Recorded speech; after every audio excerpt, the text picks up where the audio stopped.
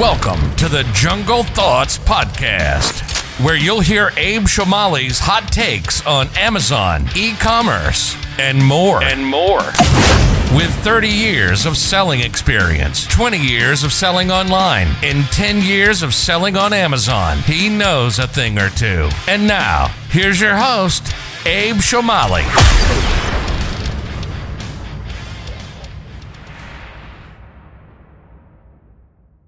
Hey there, everyone in podcast land. Today is July 31st, and welcome to episode 3 of Jungle Thoughts. For those of you that have been listening since the beginning, I appreciate every one of you, and you've been rewarded for your patience with much better sound quality today. I finally figured out some microphone stuff, some software stuff, and I even did an intro.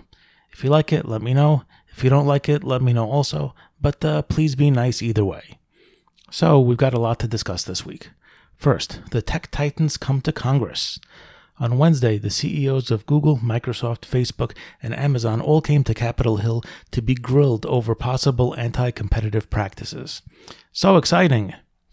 So first things first, there was a lot of nothing being said. Most of the answers were canned and said so that nobody gets in trouble. And why anyone could expect the titans of industry to incriminate themselves is beyond me, that's for sure. Of course, the other side consisted of politicians telling lots of anecdotes and horror stories about everything from restrictions of free speech to anti-competitive practices. You know, the usual. In general, I didn't expect to get much out of this, and to that end, I wasn't disappointed. That said, I did find myself thinking a little bit about the Amazon competition issue. Amazon started out selling books, and then lots of other stuff, but they always worked on a wholesale basis. They'd buy toothpaste from Colgate and sell it. They'd buy sneakers from Reebok or puzzles from Melissa and Doug and sell those as well. When they added third-party sellers to the marketplace, that was a welcome addition for obvious reasons. First of all, the selection of products on Amazon increased a lot, and prices had the possibility of going down with competition, though of course hard-to-find items also went way up in price. Still, overall prices were lower. Amazon remains the place to get products very cheaply, and with items that are hard to get, Amazon still remains the place to get it, even if the price is high. When something is out of stock everywhere, somebody's selling it on Amazon, and it's usually new. So overall, that still works pretty well. Now, pretty soon into this whole marketplace story, private label products became a thing, and then they became a vital part of the market. Third-party sellers would sell generic items cheaply on new listing pages, and soon after that they started customizing and improving products. Great. Things like silicone barbecue gloves and fidget spinners came to market quickly, and it was usually a good thing. Maybe not so great in the case of exploding hoverboards, but overall pretty good. Of course, Amazon noticed those sales trends and decided to jump into things with Amazon Basics and other brands that they owned. This immediately led to complaints of Amazon undercutting established sellers with knockoffs, as well as Amazon using data that should have been confidential in order to beat down third-party sellers as well. Now, I've always been of the opinion that there wasn't really much to complain about. Store brands have always been a thing, and those brands have always been based off the top sellers. From Walmart to supermarkets to discount shoe stores, seeing what sells and doing it cheaper is nothing new in the world.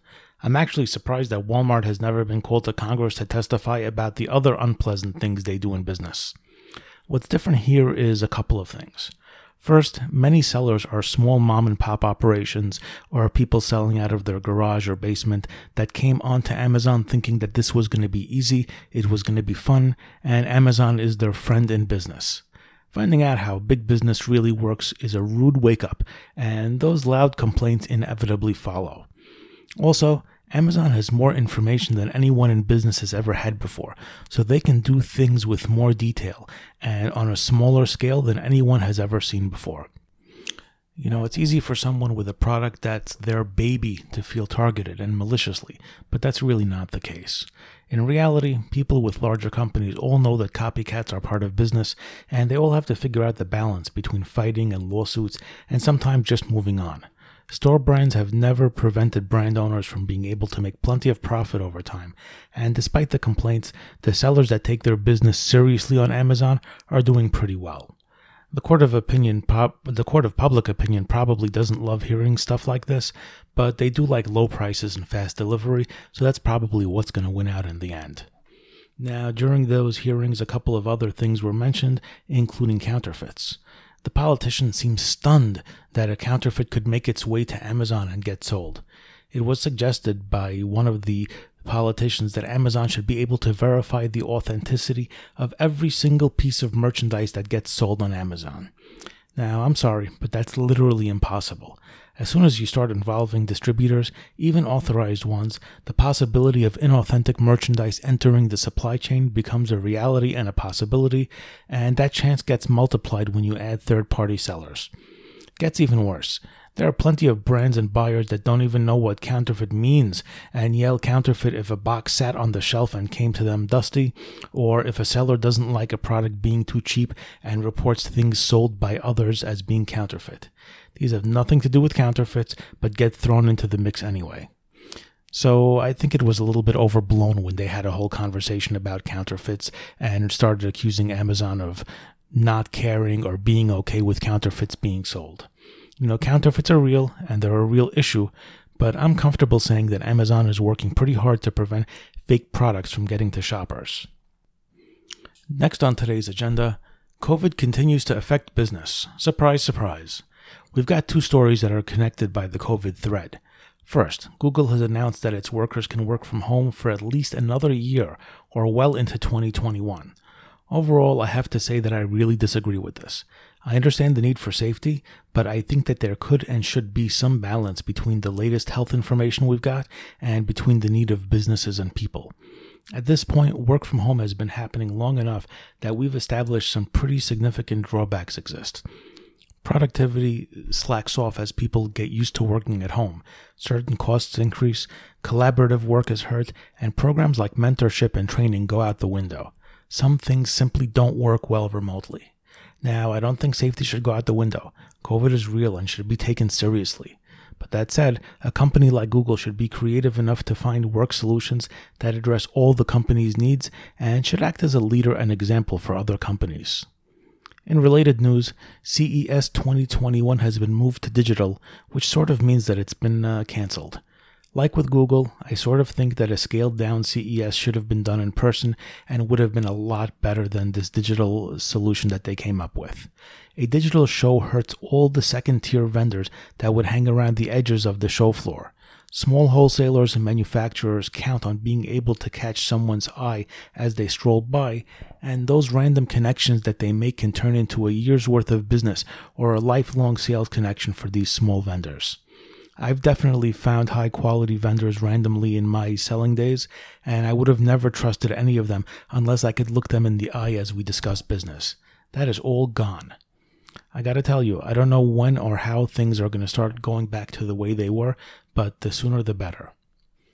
Next, for those of you in the Amazon seller space, we've got a few different developments when it comes to advertising this week.